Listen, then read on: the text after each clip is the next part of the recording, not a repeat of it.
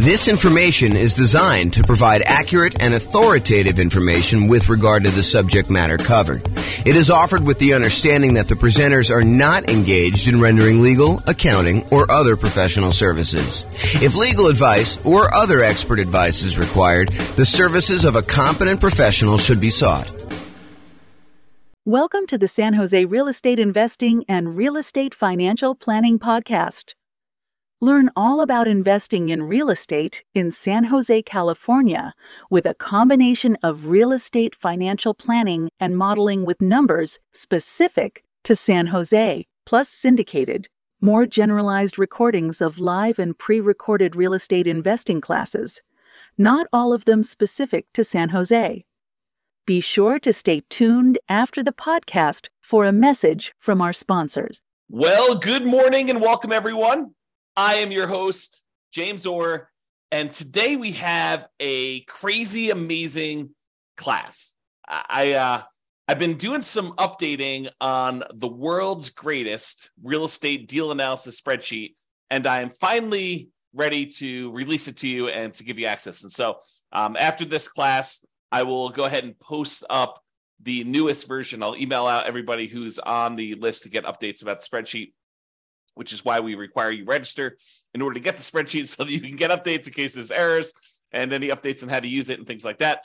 So we're going to go over the brand new spreadsheet, some of the new things that we've got here, and I think you're going to love it. What's crazy to me is just how wrong I'm going to go out on a limb and say every other spreadsheet is, because no one does this right. I don't know why people don't do this right, but if you're not taking into account reserves when you analyze deals, you're doing it wrong, because you need to have reserves in order to invest in property. So if you're not taking reserves into account in like what your overall return on investment is, then that's not correct. You're basically lying. You're saying that your return on your deal is higher than it really is, because you would not be able to make that investment unless you had those reserves. But I digress. And if you're not taking into account, if you happen to be in a market where you have negative cash flow, if you're not taking into account that cumulative negative cash flow that you probably need to set aside for doing this, that is probably also incorrect. I'm less willing to go out on a limb for that one, because I could see a case where you're like, I'm just going to pay for it out of what? Reserves? So yeah, maybe, I guess, but I don't know. I think you need to set aside your cumulative negative cash flow. It is a much more conservative investment if you do it that way. So the new spreadsheet takes that into account. Plus, what I don't also see other people doing in their spreadsheets, I don't see them actually showing you like your returns on equity, and specifically your return on your true net equity, the equity you would actually be able to pull out if you were, going to go sell that property or refinance it, or or do a 1031 exchange, which is really selling, just kind of deferring the taxes. Like all those calculations that you're doing, if you're not looking at return on equity, I mean, after the first year, what does return on investment even mean? Because does it matter that 15 years ago you bought the property with $5,000? Don't you really want to know what your return is today on the amount of equity you have in the deal, that if you were to sell it, what you would need to beat if you were going to go invest in something else? And then what the cost is to access that equity? I mean, it blows my mind. And then, of course, some of the return quadrant things, breaking out the component parts of the return, your cash flow, your appreciation, your debt pay down, your cash flow from depreciation, which is your tax benefits. And then because you do need to set aside those reserves, we really should take into account the return you earn on those reserves, whether you're sticking in a savings account at 1% or you're sticking it in something else and getting, 6, 7, 8, 9%, whatever you're getting there. Okay. So brand new spreadsheet, updated. I think you're going to love it. So a couple things here. So first of all, you can come in here and just type in whatever address you're doing here. So, type in the address of the property. That will just kind of do it. It's only used for you. It's just for you to remember what you did. Another note here. Always start with a copy of your spreadsheet. Don't use the real one, because you're going to make modifications to this and some things are going to get messed up. You're going to forget that you did an adjustment in the overrides tab, and you're going to forget that you did that. So you want to go and start with a fresh copy every time, and then go back to the original when you do that. So Or if you have a template, if you're like, hey, look, I know my taxes are always going to be, 1%. So go ahead and put 1% in there and then save that as your template. And then always go back to the template that you've modified to kind of do it. Okay. That being said, that way you don't make any mistakes. All right. So put the address in here. You're going to put the ARV. I'm going to do a whole series on deal analysis. So I'm not going to go and actually analyze a deal and walk you through the deal analysis. We will do a lot of classes on those. I'm going to do a class on how do you analyze 20% down, 25% down, all cash, lease option, creative financing, nomad, house hacking, BRRRR strategy. We'll do all of this type of deal analysis so that you understand how to analyze every single deal. And then, provided I can get to it, I do plan on allowing kind of a explanation for every city. So basically, any deal you have for any of the kind of modeling analysis that we've done for every city, you will be able to go and I will walk you through the deal analysis for every type of deal that we model in every city using that city's specific numbers and basically showing you the charts for the deal analysis spreadsheet. It won't actually be the spreadsheet. It'll be like my version of the spreadsheet on a website. So that is coming. Knock on wood that I have enough time to go do it, but it is coming. That's what the plan is right now. It's always been the plan. I mean, that's why we built it this way. Okay, so that being said, so you put it in the ARV. It does take into account if you're buying properties at a discount. So if you do, you bought the property for less than what the ARV is, it does adjust and show that you got this bonus return in year one from appreciation, like that. Basically, you got forced appreciation by buying the property at a discount. And then it does also show that your return on true net equity goes down after the first year because you got this massive return in year one from that bump. So I'm just going to put it back so that you can kind of see that. They put in your purchase price, whatever that's going to be. You put in seller concessions, whatever you negotiate with the seller to get them to contribute towards your closing costs, you can do that. That counts as a credit towards you. And then your down payment amount, put in 20% down or 5% down or 25% down. In this case, we'll use 25. Your closing costs, which we'll calculate here, and then show how much the closing costs actually are in dollars. So use the percentage. And then rent ready costs. This is how much money you need to put into the deal to get the deal ready to rent. So if you go buy a property and on the inspection report, it's got a whole bunch of repairs listed that you need to go do before the property is ready to have a tenant in there, and it's going to cost you $7,000, you put $7,000 in there. And then this will automatically take that into account. It includes it as part of the investment you need to make in order to get the deal ready to go. So put whatever numbers you want in there, and it will do the adjustment and do some calculations for you based on that. Then this cumulative negative cash flow field is brand new.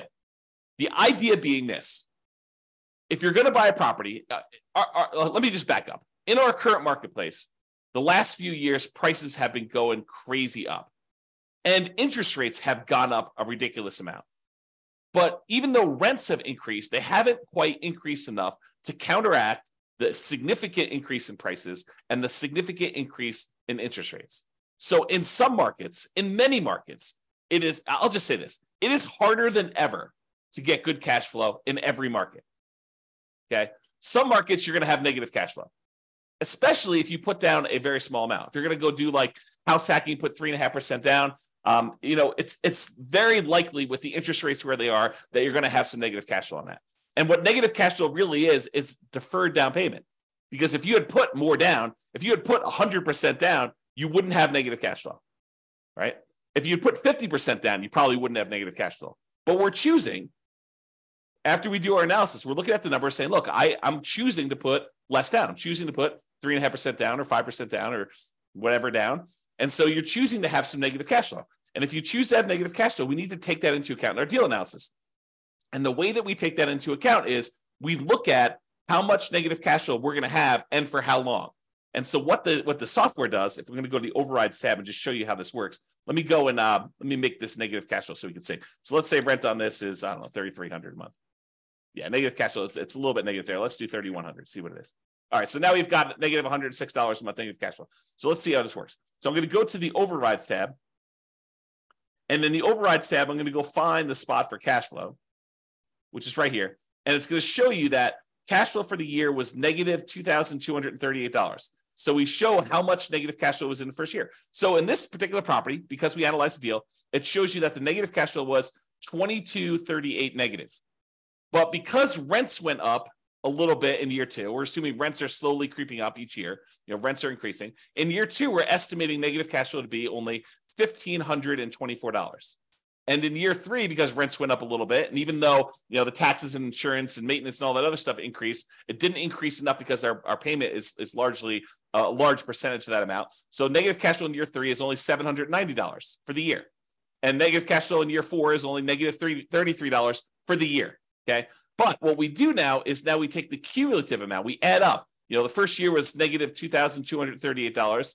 The second year was $1,524. So the total amount cumulative so far, the maximum amount we had to kind of eat in negative cash flow was negative $3,762, plus another $790 in negative cash flow, put you at $4,552, plus another $33 is $4,585. But since negative cash flow is all zero from then on out, we can look at that, and we can look at this chart and see this little visual shows you like all the way to the end.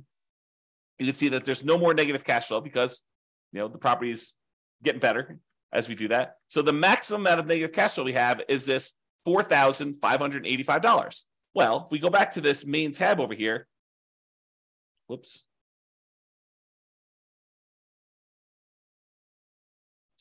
Looks like I got an error. I will fix that. There we go. So now it shows you the maximum amount of cumulative negative cash flow that you have on the property. And so it shows you how much you need to have set aside there. So now it says, look, you need this amount down, $110,000. You need this amount in closing costs, $4,840. You need this amount in order to make the property ready to rent. And we're going to need $4,585 set aside to get us through the entire estimated amount of negative cash flow we have in the property for the duration. And that's going to count all as how much we need in order to do the deal. The total amount we had to invest, which is now $119,425.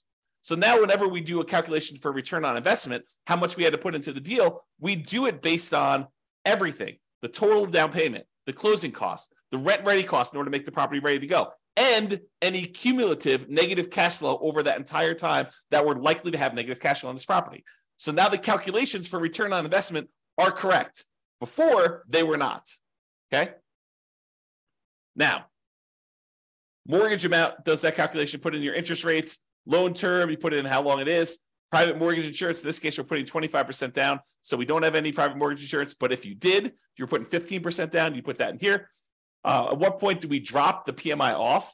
So it'll calculate it only until you get to that point for loan to value, and then it'll drop it off. How much rent you're getting on the property. Vacancy, property taxes, calculates those.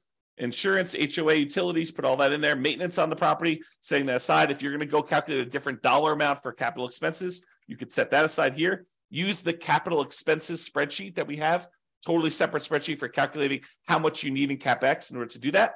How much you're paying in property management, if you're doing that at all, unless you're doing it yourself. Land value and the type of property. So land value is going to be used to calculate your depreciation. The type of property for commercial or residential, either do a C or an R, and it does the adjustment for you there. And then estimate your effective income tax rate so that we can calculate what benefit you're going to get from that depreciation. And then we'll be able to do that calculation correctly. Okay, so you do all that, and then we've got these 9 kind of key areas to look at to determine the deal. And they are in somewhat order of importance or order of timing. It's sort of a combination of order of importance and order of timing. So the first one we got up here is your monthly cash flow in the first year. So you can see, because we dropped the rent on this property in order to show the negative cash flow, we've got negative $186 a month in cash flow. So this is a property that has negative cash flow. But we're setting aside all that negative cash flow so that we don't have to stress about it. That's why it makes it more conservative. So we've got our reserves, plus we got this negative cash flow, okay? So we've got this monthly cash flow amount here, negative $186, but we're getting $227 from that depreciation benefit, the cash flow from depreciation, the tax benefits of owning that rental property. So we're getting money back either monthly or with every paycheck. We're not paying in to the tax system because we know we're going to get a certain amount of money back, or at the end of the year, we're going to get a big chunk back to offset this whole thing.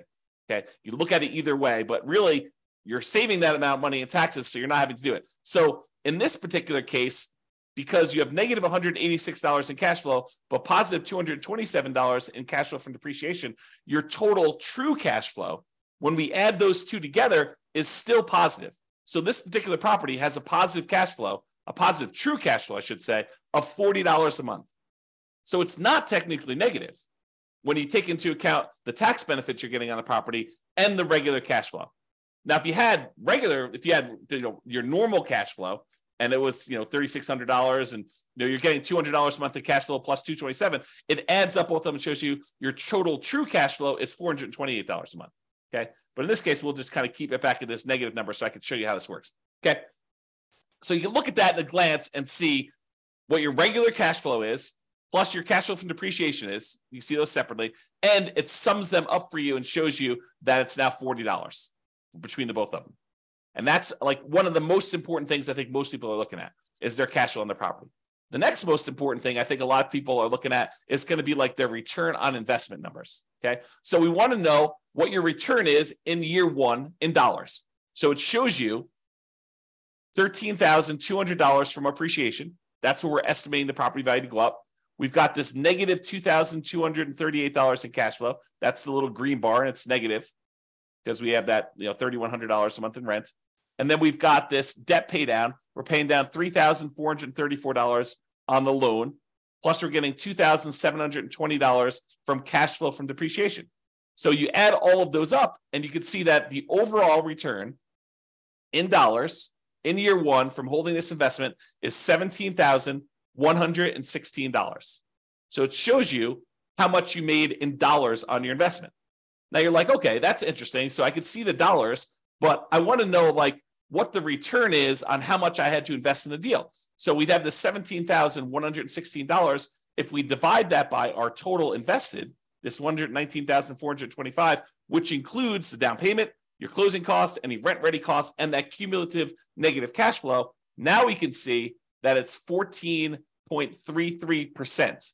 Because over here, it shows you your return on investment in year one for that thing. So it shows you what percentage each of these component is. So you're getting negative 1.87% on cash flow.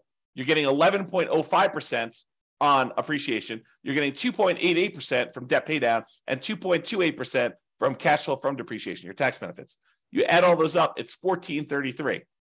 So now we can see at a glance, cash flow, true cash flow, the return you earned in dollars in year one, and the return on investment in year one, 14.33 is the total. And we can see it broken out into all the different component parts. That's why this is powerful, just to see it all at a glance like this.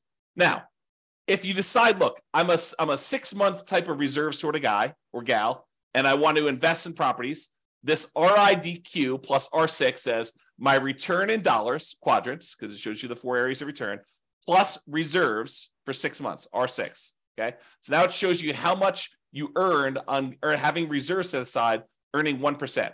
So you had 6 months of reserves in this property, so you earned an extra $383 in reserves. But now that we're taking into account the appreciation, the cash flow, the debt pay down, the cash flow from depreciation, and the reserves, we now earn $17,499 in that property. A little bit more than if we didn't take into account reserves. However, now that we're taking into account reserves, we need to include reserves in the denominator when we calculate our return as well, because this one did not. This one just included total cost to close. So this one shows you that when you take into account setting aside 6 months of reserves as well, your return is, even though you had some return from the return on the reserves itself, is 12.63%. And we'll go into it a lot more detail when we do actual deal analysis. I'm just showing you where this stuff is. So this is $17,499, which includes the amount you earned on 6 months of reserves, earning 1%. And then this is 12.63, which is your return when you set aside 6 months of reserves, which is more truthful. Giving people this return is lying, right? Because you're not taking into account the reserves you're getting on your properties. The reserves you need to set aside in order to buy your properties. Okay? So now we know that if we actually put aside 6 months of reserves, and even if we earn 1% on those reserves, you have in the savings account, which I think is prudent for if you have a small amount of reserves, then 12.63% is your overall return, including the return you earned on reserves and taking into account that you had to have the reserves in order to get this return to begin with. So this tells you your overall return.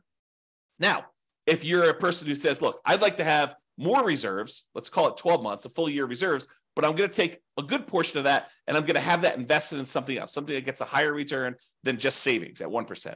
So we do this one, RIDQ plus R12. R12 is 12 months of reserves, but now we're earning 7 or 8%. I think it's 8% on our reserve number. Okay. So now on reserves, we earned $3,066 for the year. So the total amount we earned is $20,182. Now, a couple of things to point out. Appreciation is the same for all three of these. Cash flow is the same for all three of these. Debt paydown is the same for all three of these. Cash flow from depreciation is the same for all three of these. What's different? This one doesn't have any reserves. This one we earned 1% on setting aside 6 months of reserves in a savings account.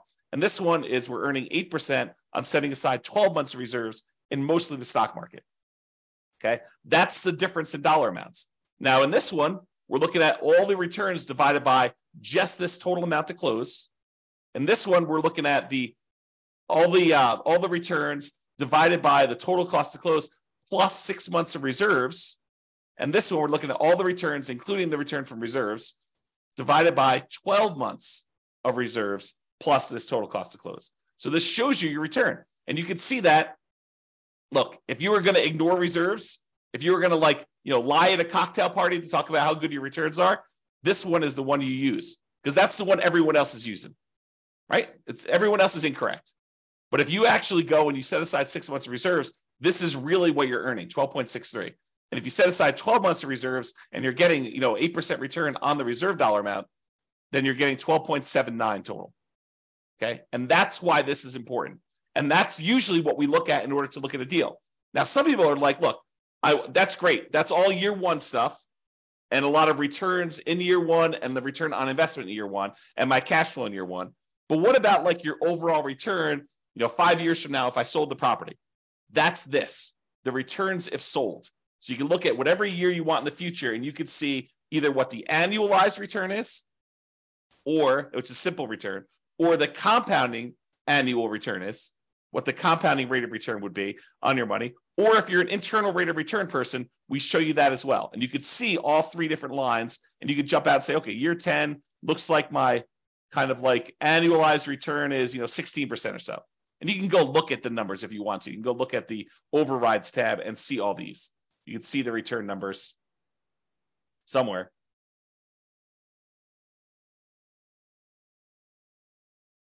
There you go. Here's the returns before and after taxes. So you can go look at those if you want to, okay? Or just kind of estimate it from the chart. You can see how it's doing, right? So this is if you want to look at those different returns. You want to see the internal rate of return? That's in year 15. That's probably around 11%. So you get 11% annualized internal rate of return by buying this property. If you sold it and you paid all the expenses of sale, it does take into account the expenses of a sale.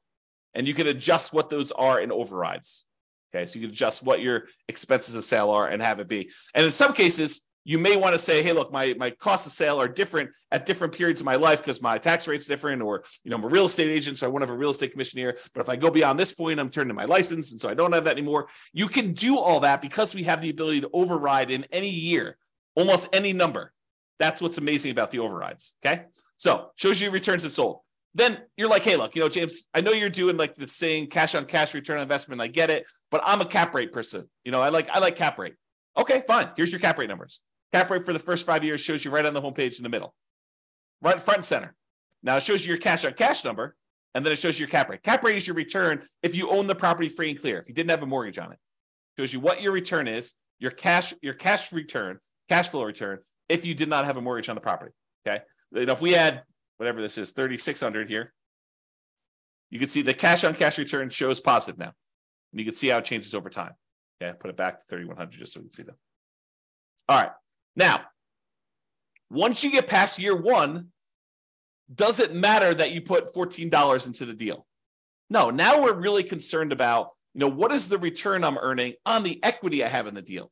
Because what we want to say is, look, I have this property, and what if I took the money I have in the deal and I wanted to go take that and invest somewhere else? Could I go take that money and invest somewhere else? And if so, what am I currently earning on that money that I would walk away with that I could go invest in somewhere else? That way I can compare it to what I would invest in. If I'm going to take this equity out of my deal and get 11% return, well, what am I earning on that amount of money in the deal right now? What is the return I'm earning on that money that I would walk away with? Because that's what I need to compare it to, so that if I took the money and invested in somewhere else, I could compare those appropriately. And so now what we're looking at is your return on equity. And specifically, not just the return on equity, which I think is wrong, right? Like, I like the idea of someone, okay, look, if you're not going to look at return on equity at all, that's like one level of wrong. If you say, look, I understand what you're saying, and I really should be looking at my return on how much equity I have, that's a step in the right direction. But it's still not right. And I still see people doing this. I still see people doing like looking at the return on equity like that's a real number. It's not a real number because you don't really have that equity. In order to access that equity, you got to do something. You got to either refinance the property or you got to sell it. I mean, that's how you get at equity. So you need to take into account, what does it cost me to get at that equity? If you're not taking that into account, then you're fooling yourself because that's not a real number. And I'll show you here in a second that that's not a real number.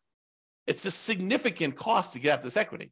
Okay. So this shows you, though, the return you're earning on that true net equity. Your true net equity is your equity after you subtract out closing costs, real estate commissions, capital gains taxes, and depreciation recapture tax. All the expenses you have of selling a property and getting out of the deal. That's what true net equity is. So this shows you now your returns on these 4 different areas, plus your return on your total return. So the green line, everything matches. Green is always cash flow. Your green line is going to be your cash flow return. Starts off negative in this case and kind of grows up here so that your return on equity over time eventually is pushing 4% or so. Okay, that's sort of like your cap rate over time. That approaches cap rate, right? Debt pay down return starts up here, kind of drops down, it kind of continues on, drops down a little bit. Appreciation return shows you what that looks like over time. And then your cash flow from depreciation number looks like that is. When you sum all of them up, it's this dotted line. So right now, when we first got the deal, in year 1, it looks like your overall return on true net equity is just below 20%, probably 19.12 looks like. And then your return as you get to year 10 or so, I don't know, it's probably in this ballpark of whatever that is, 15%.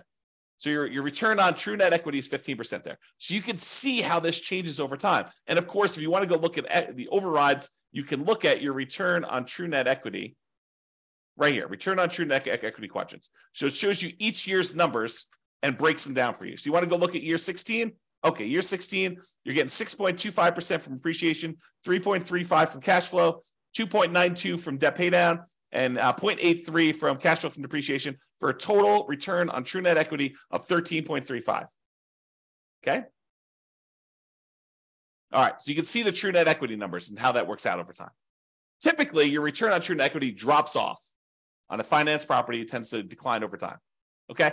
Now, as I told you before, these are like in order of what I think are probably like most important or over time. So when you're buying a property, you're tending to look at these, maybe these. This becomes less important when you're initially buying. Some people might glance at it, but this is more like hey, how does my property perform over time as I look at this? And that's why it's there. Now, annual key metrics. Some people they're like, hey, look, I really want to know what my gross potential income on a property is.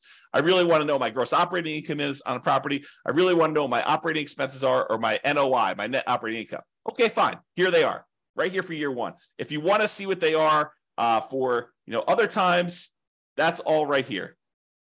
So you can look at the overrides and see it at any different time. Here's your net operating income numbers going all the way across.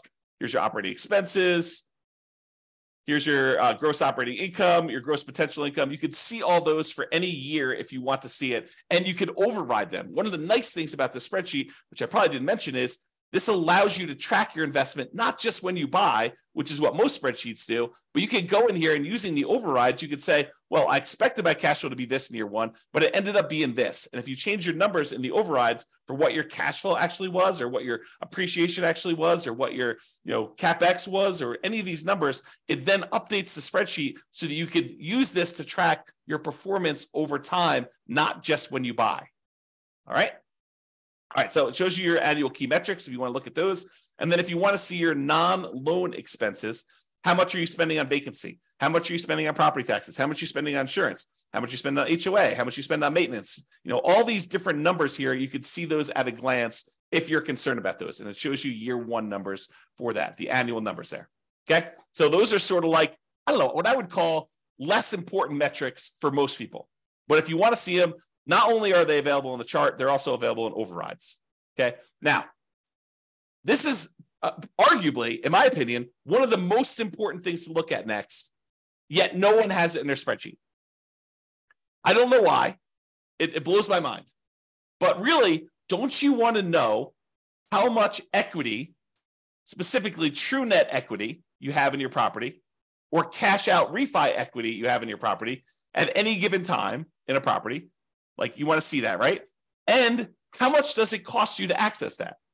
Well, this is this. So the dark lines that are kind of increasing over time, that's your true net equity and your cash out refi equity. The really dark one is how much money you have in true net equity, the amount of money you would walk away with if you sold the property and you had to pay closing costs, real estate commissions, which can be zero. You can override that number.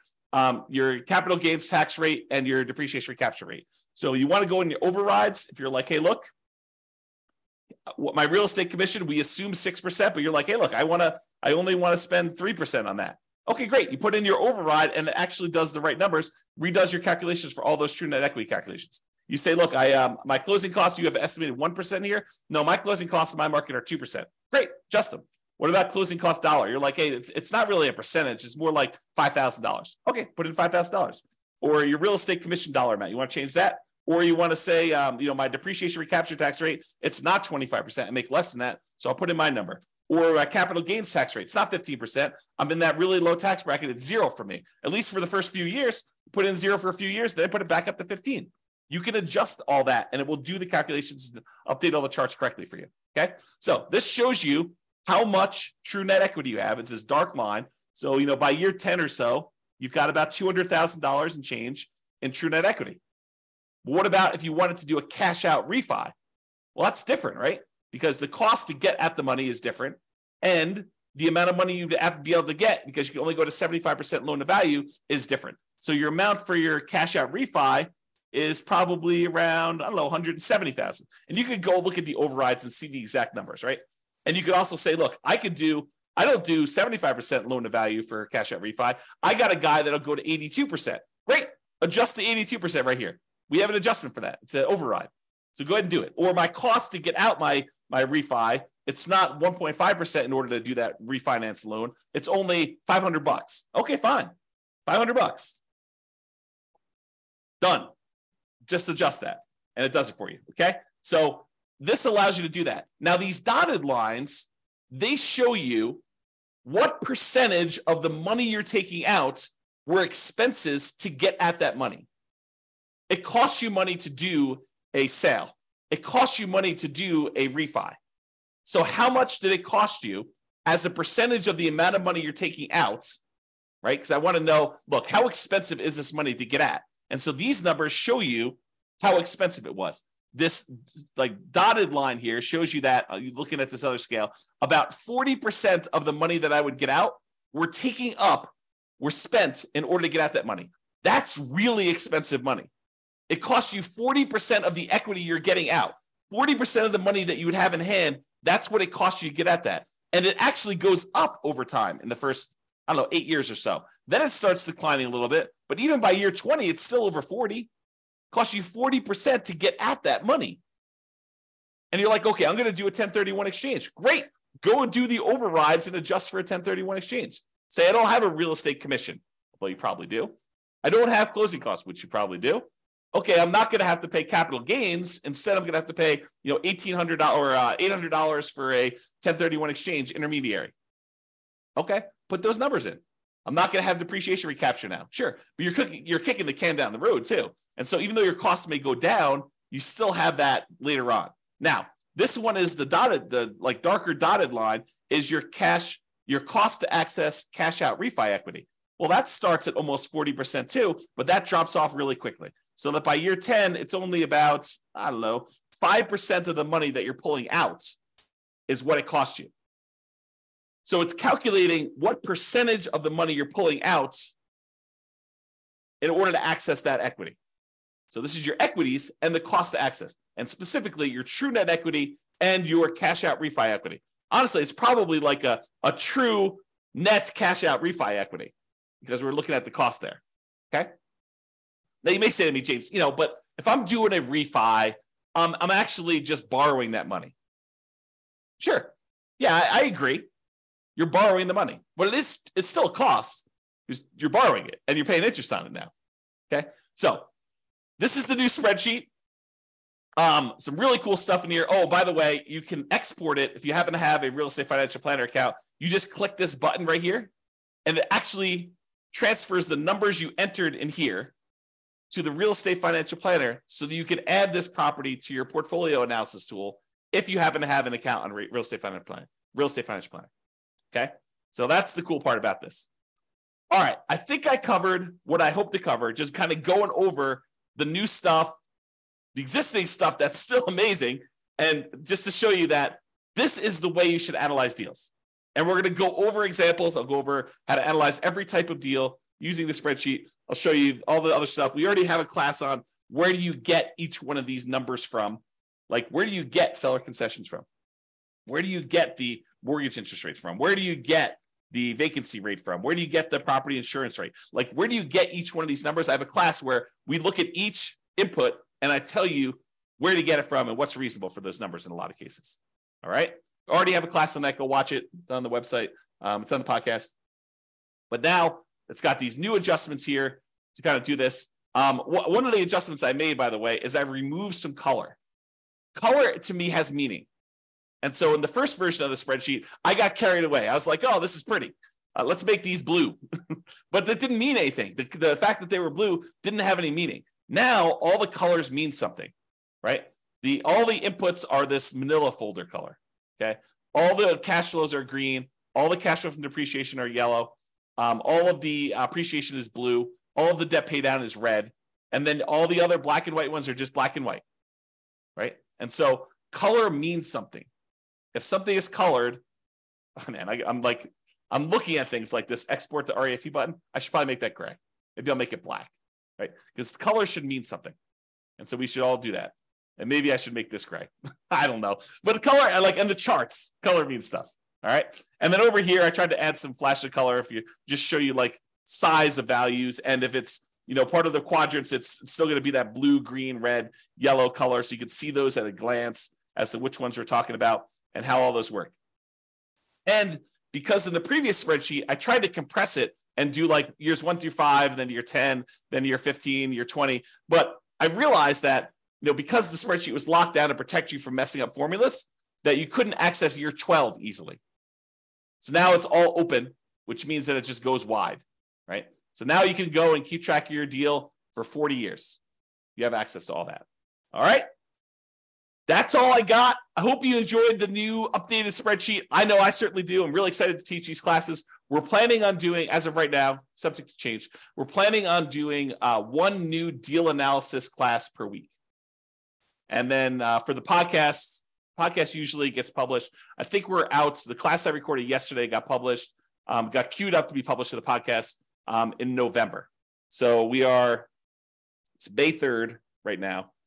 So November is 6 months out. So we're currently 6 months ahead on what the podcast gets. All the Substack guys get access to it immediately, but the podcast stuff is delayed by about 6 months now, and it will continue to delay because we publish the podcast once a week. We do the classes daily. So every week of content that is live, the podcast guys, that's a month, approximately, 5 days, 5 weeks, somewhere around there. 4 to 5 weeks. So you get an idea. So trying to get to be a year ahead on the podcast, and then I'll evaluate what I'm going to do at that point. All right. That's all I got. Super excited for you guys. I will get the new version of the spreadsheet out to you, but I hope you enjoy it. Hope you like the new spreadsheet, and we will do deal analysis, and I'll cover a whole bunch of stuff for you. Thanks so much for coming on. Have a great day, everybody. Bye-bye for now. With home prices up, mortgage interest rates up, and rents up, but not quite enough to counteract the higher prices and interest rates. Cash flow on rental properties in San Jose is harder than ever. Book a call with the Real Estate Financial Planner to apply our proprietary 88 strategies to improve cash flow on your rentals. See the show notes for a link to schedule your call and improve your cash flow today. If you're a real estate agent, lender, or professional in San Jose that wants to help our real estate investor listeners, consider reaching out to learn about collaboration opportunities with this podcast. We'd love to add more value to our listeners by having you assist our investors buy, sell, and finance their real estate investments. See the show notes to schedule a call to discuss collaboration opportunities.